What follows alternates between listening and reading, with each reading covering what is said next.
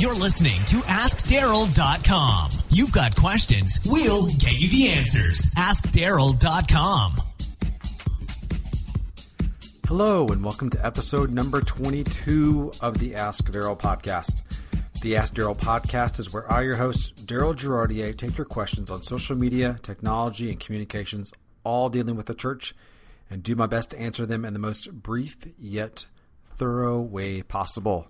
Today's question actually comes from a conference that I recently did a while back in regards to a group of ministers, and I was leading a conference. Actually, I was co-leading with my wife a conference on social media and technology. And we ended up getting into a discussion on Snapchat. That's right, folks, Snapchat.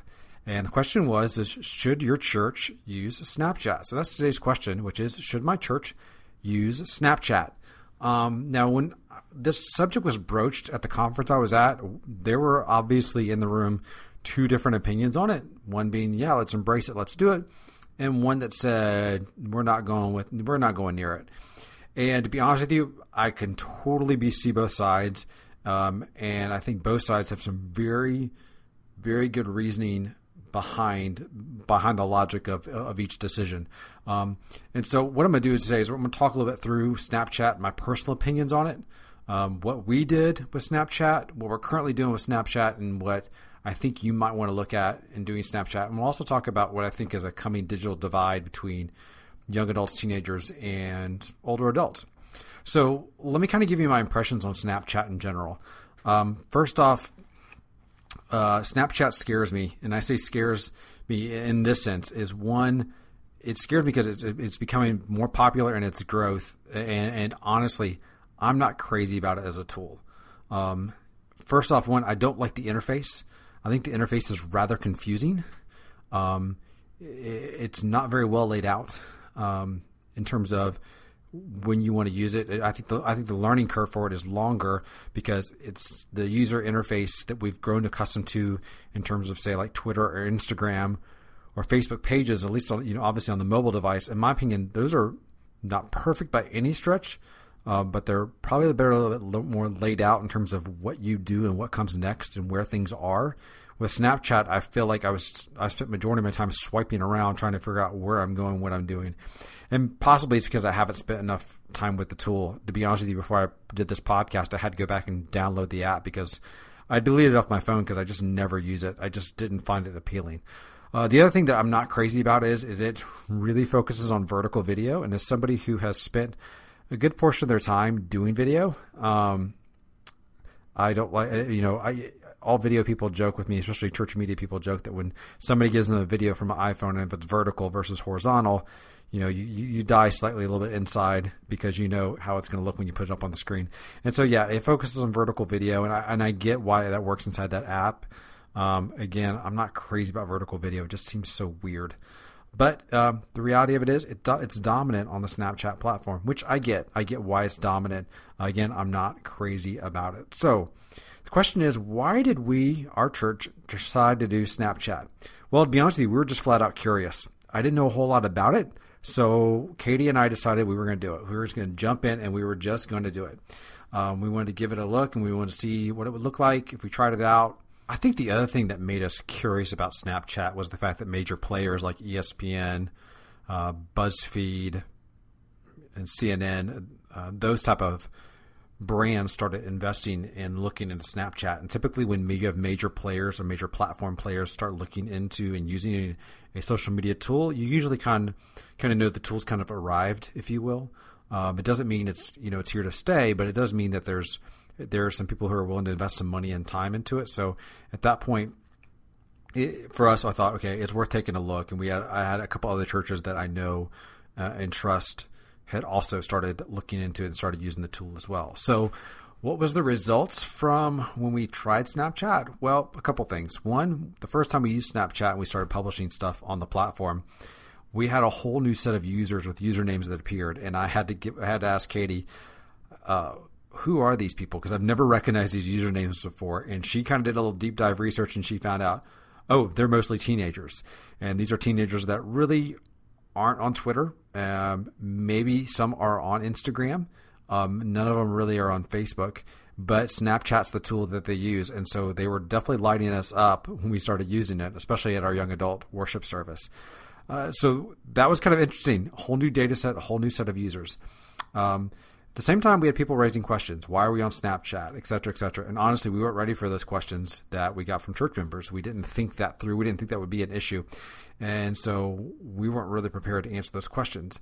At the end of the day, we would tell you overall our experience with Snapchat was more frustrating than it was exciting.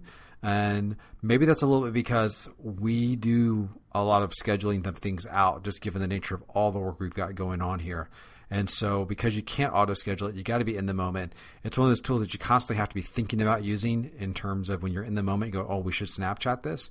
Just same as you would with like Periscope or Meerkat. Oh, we need to go ahead and we need to capture this. So you kind of have to think ahead on how you're going to use the tool, but not so much in terms of an auto-scheduling, just schedule this out for a later date. It's in terms of scheduling this out like, hey, you need to Snapchat this.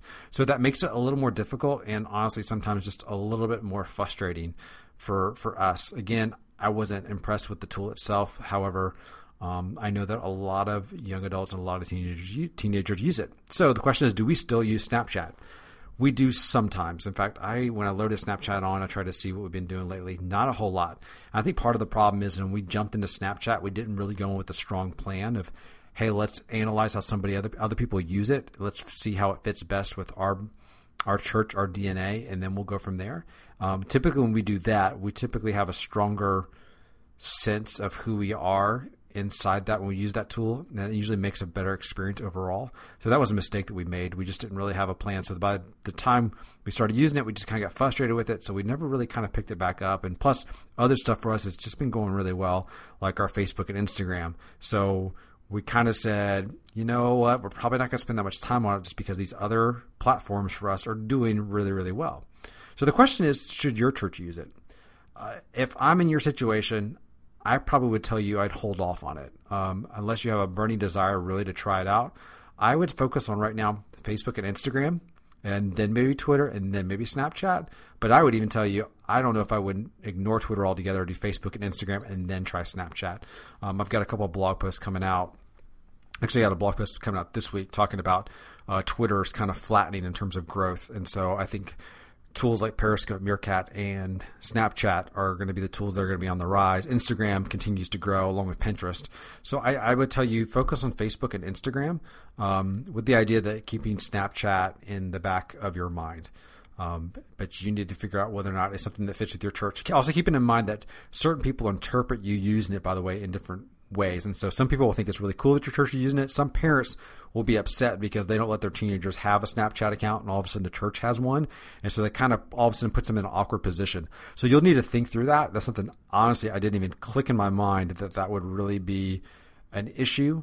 But it's something we kind of had to deal with. So you need to keep that in mind that some people will raise those questions. And so you need to figure out whether or not that's something you really kind of want to do. If you are going to use Snapchat, I will tell you, if you look at major brands like Taco Bell, I think McDonald's and maybe Coke, you can see how they use it. A lot of them are pretty much using it for announcements, like kind of in the moment, big announcements or giveaway type of things.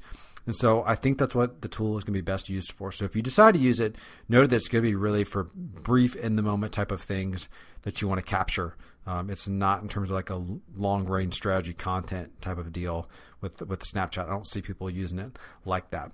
I think the other thing this kind of emphasizes this growth of Snapchat and watching Twitter and even Facebook kind of plateau is I think we're creeping up on a digital divide between young adults and teenagers, and really teenagers and everybody else.